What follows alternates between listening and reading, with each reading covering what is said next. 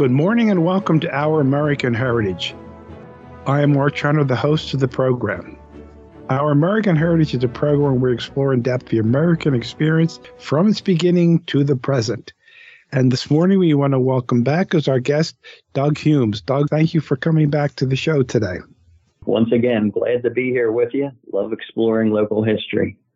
Well, we're glad to have you back. And Doug, in his last show, shared a little bit of his background growing up in Delaware County and his involvement in the Newtown Square Historical Society for all these different years. Doug is a local historian. He is also a lawyer by trade. He grew up in Delaware County, and he is actively involved in the Newtown Square Historical Society. I've had the privilege to know Doug for many years now and greatly appreciate his influence, particularly in the Newtown Square area and all throughout Delaware County with all the lectures that he gives. So, Doug, you were beginning to share, or you shared with us, a little bit of the foundation of Newtown Square and Newtown Township through William Penn and the difference between Newtown Square, Delaware County, and Newtown in Bucks County.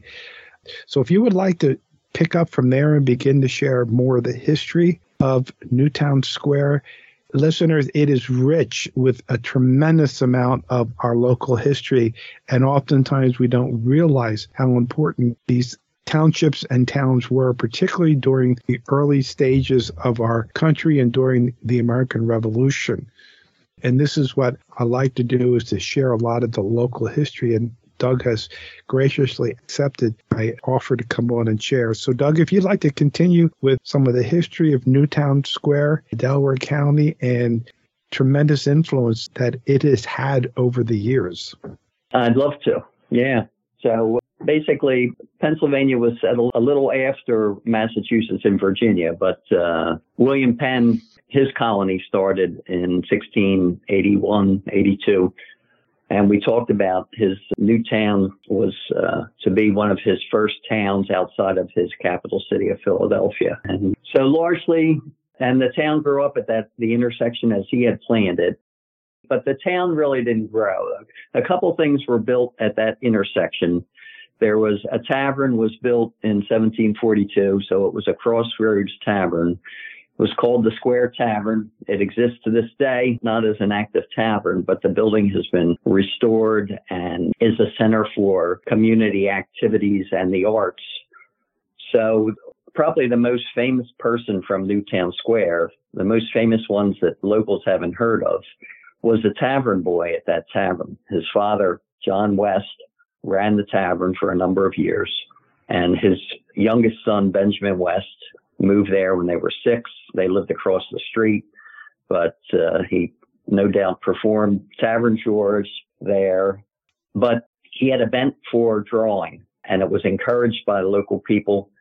And ultimately, it was encouraged by the movers and shakers in Philadelphia. And this could support a show of its own. But basically, Benjamin West, several sponsors from Pennsylvania sent him to Europe to see the great masters. And we're talking about the mid-1700s. And he went there. He spent 3 years in Italy, seeing the great art of the Western civilization. And he stopped on the way back to Newtown in London, where he was taken in by the well-to-do in the arts community there. By then, he had become a terrific painter. And the long and short of it is, he was one of the founders of the Royal Academy of the Arts in London. London was probably the greatest city of the 18th century. And so once he stopped there and saw what was going on, there was no way he was going to come back to Newtown Square, which was basically a frontier town in Pennsylvania. So he's the father of American painting. Every painter in America that wanted to learn more, they heard that Benjamin West's studio in London was open to them, and they went there, and he took them in. John Singleton Copley, Gilbert Stuart, all the great painters, the early American painters, he took them in, introduced them to people, and sent them back to America, where they began recording all the history of America that is recorded in their paintings. So it's amazing to me that we have this tavern that still exists to the day, and that was likely where Benjamin West drew his first drawings. So, share with the listeners, please. Excuse me for interrupting you. Exactly where the tavern is, and when is it accessible to the public to come and look at the tavern? Well, it's right at the main intersection of Newtown Township. So at the intersection of what is now Route 252 and Goshen Road. It's a brick 2-story tavern.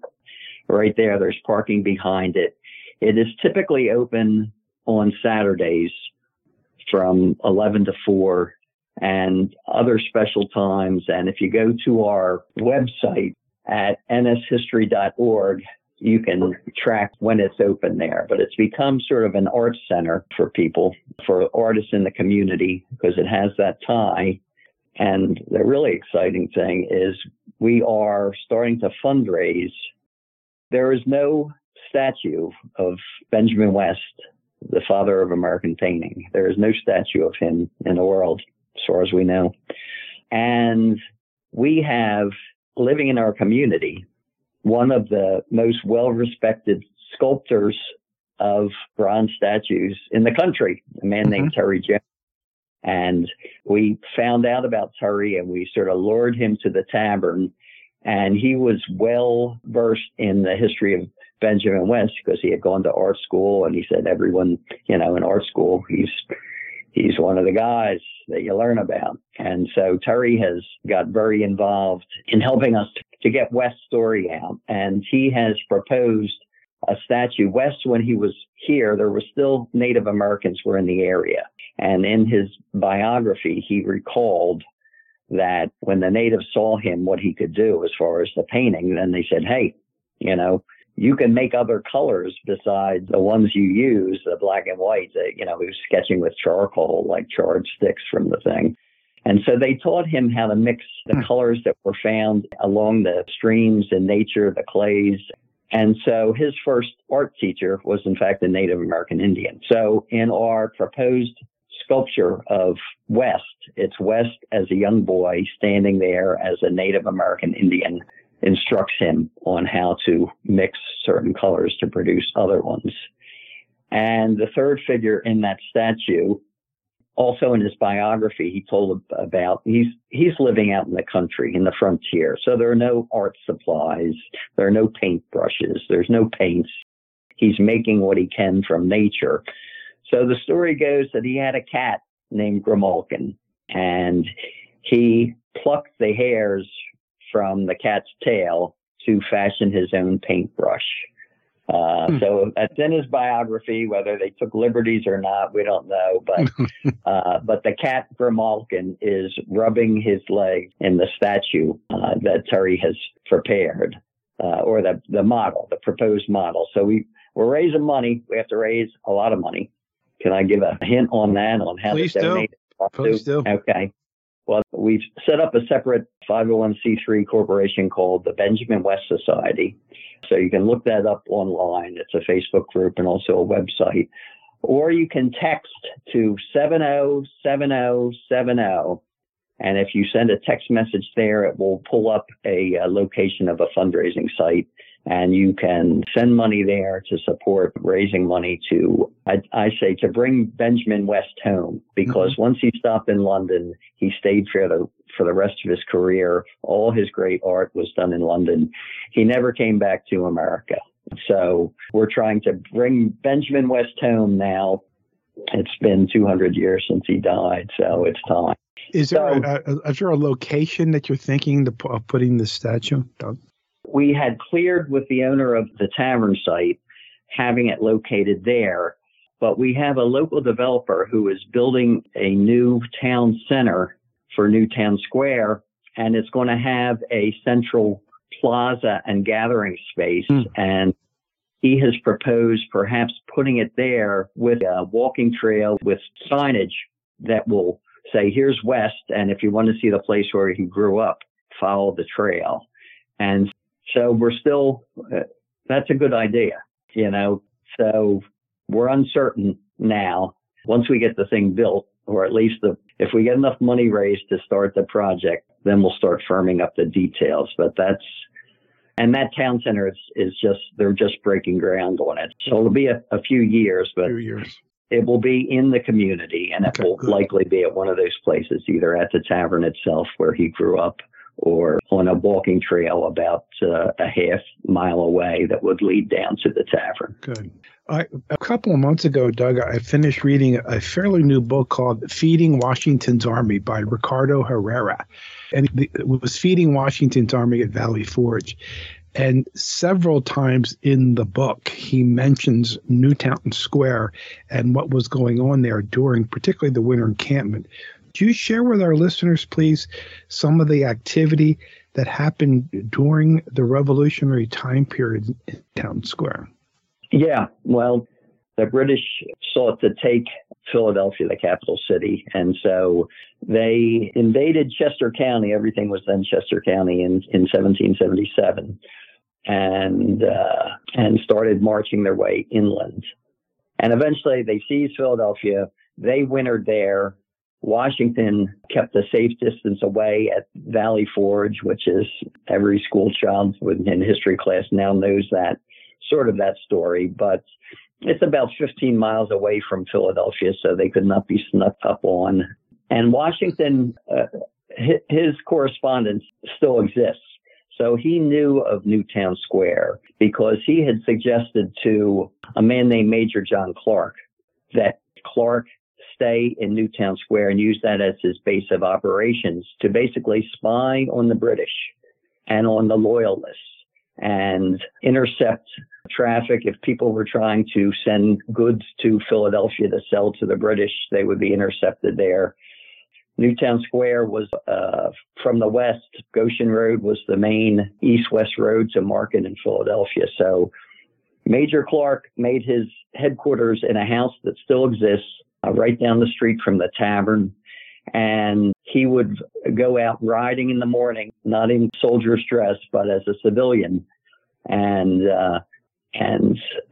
stop in all the local towns and gather information about what the British, because the British were sending search parties out to take food. And when they showed up at a place, they didn't just take food. A lot of times they would take the family's valuables, their clothing, bedding, whatever they could take, and haul back to Philadelphia. So there were periodic raids out into the country from Philadelphia during that winter.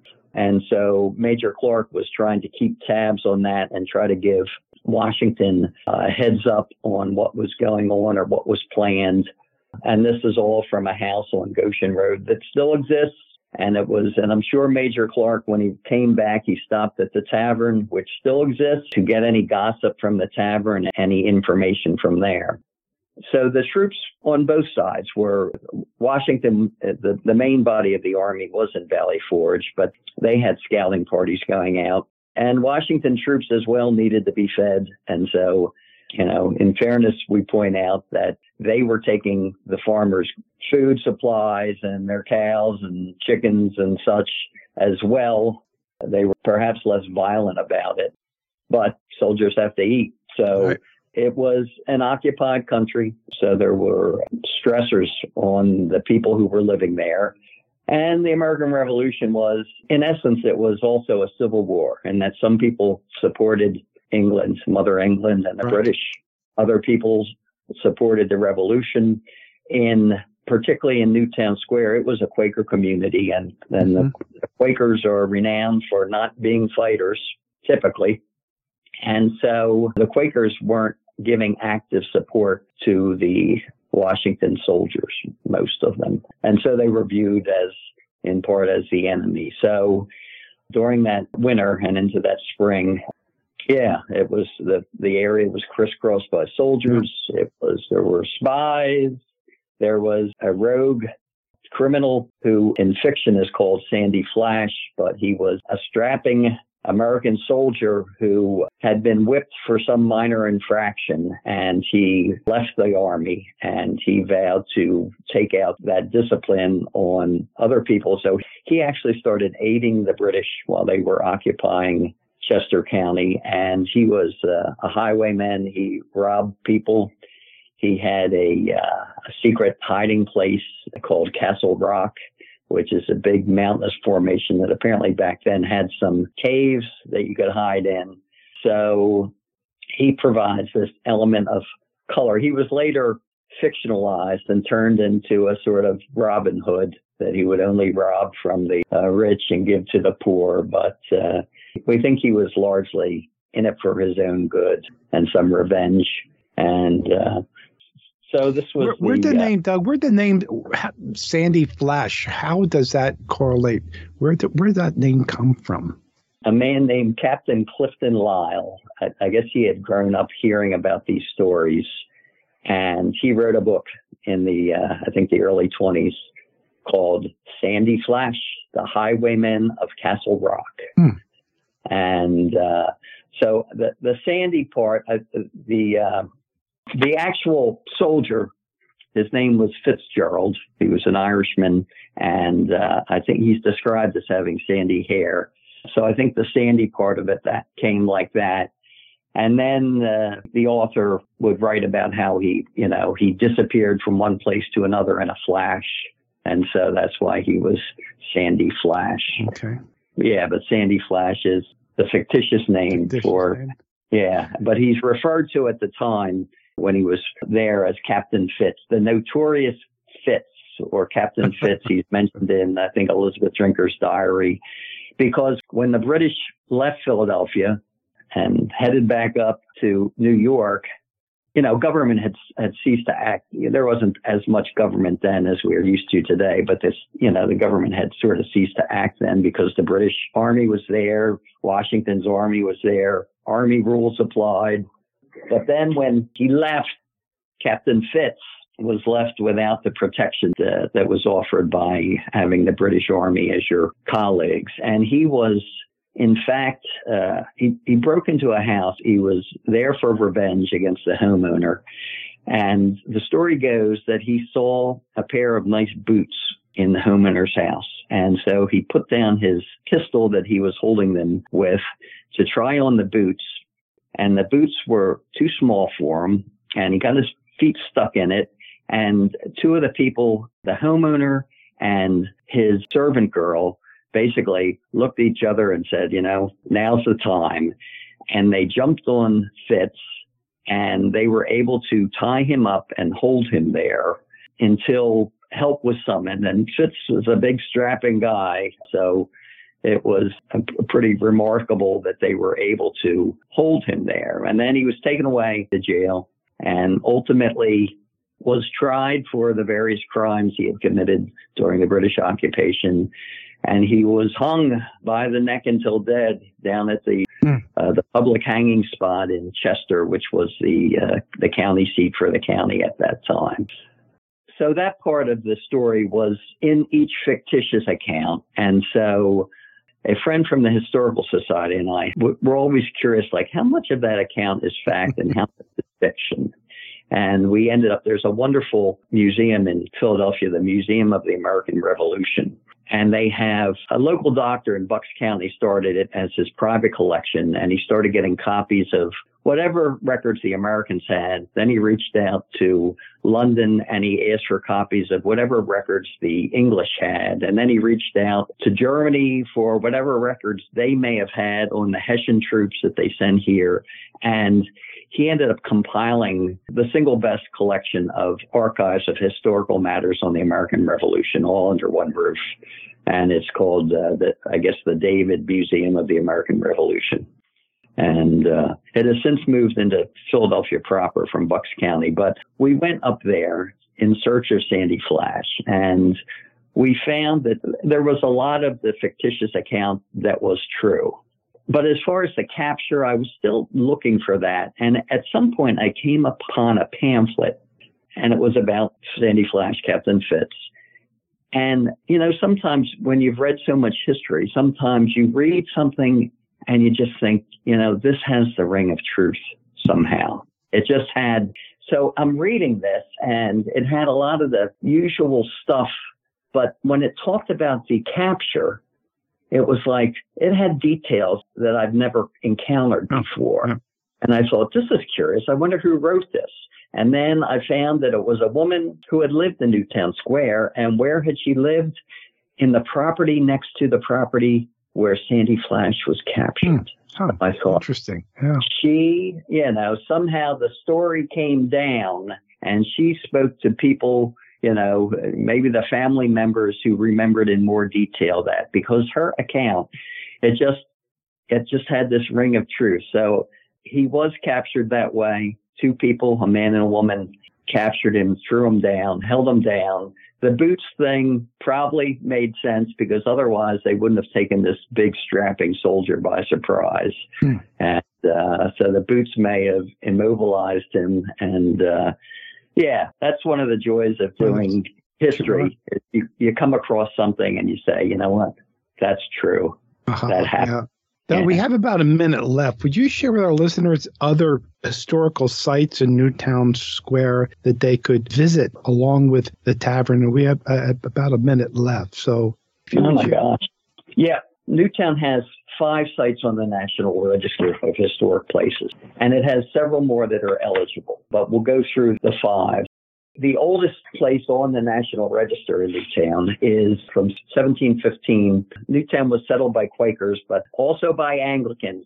And so when the Anglicans came, this was the early church that they built. It's called Old St. David's Church. It's in the far corner of Newtown Square. It's a beautiful old church. During the British occupation in the 1700s, like every place around here, any public building has the story that it was used as a hospital. But it's a gorgeous old stone church. The congregation outgrew it years ago, and they built a big, more modern church across the street, but they kept the old church. They still have Sunday services there at 8 o'clock. And its graveyard is 300 years of local history. The most famous people in that graveyard is General Mad Anthony Wayne, who lived nearby. And that's a great story in itself. So Old St. David's Church, still there. It's not preserved in amber. It's a working church and very vital. The next thing is the Square Tavern that we talked about. It was the Crossroads Tavern at the main intersection of Newtown Square, and it has that connection to Benjamin West. And hopefully people come a couple of years from now, they'll be directed to the life-size statue of the young one. That's there. In the 19th century, Newtown saw the rise of mills. And so that's the basic story of what was going on in the 19th century. Mills built along the water on each side of Newtown. The mill workers, there was a large paper mill and cotton mill there in the mid-1800s. The workers lived in a variety of places there, including one huge 3-story structure that housed a variety of mill workers. That building still exists and has been renovated and is now our 1828 paper mill house. It's a museum of local history at Paper Mill Road and St. David's Road. And so it's a good place to visit. Good place to visit. And unfortunately, Doug, we're up against time for the other ones. The Octagonal Schoolhouse, the Bartram Bridge, the Newtown Square Railroad Museum, that hopefully in the future you would come back and share all those stories with our listeners also. So yeah, each place has its own history. Each place could host It does. Yeah. Doug, we want to thank you for sharing some of the history of Newtown Township with us and realizing that there is a tremendous amount of local history that has significant influence on our nation, particularly in the early years of our nation. So thank you, Doug, for coming and sharing with us and talking about a few of the sites in Newtown Square. Listeners, go onto the website of the Newtown Square Historical Society. You get so much more information and read some of Doug's articles that he's written. So, Doug, thank you for coming and sharing with some of your stories. We certainly appreciate it. Thank you, Art. It's been wonderful to get involved in the community this way, and it's been life-changing for me. So if your listeners out there ever thought about doing it, go out and join. Absolutely. And get involved. Absolutely. Yeah. Again, we want to thank Doug for coming and sharing. This is 1180 AM WFYL, working for your liberty.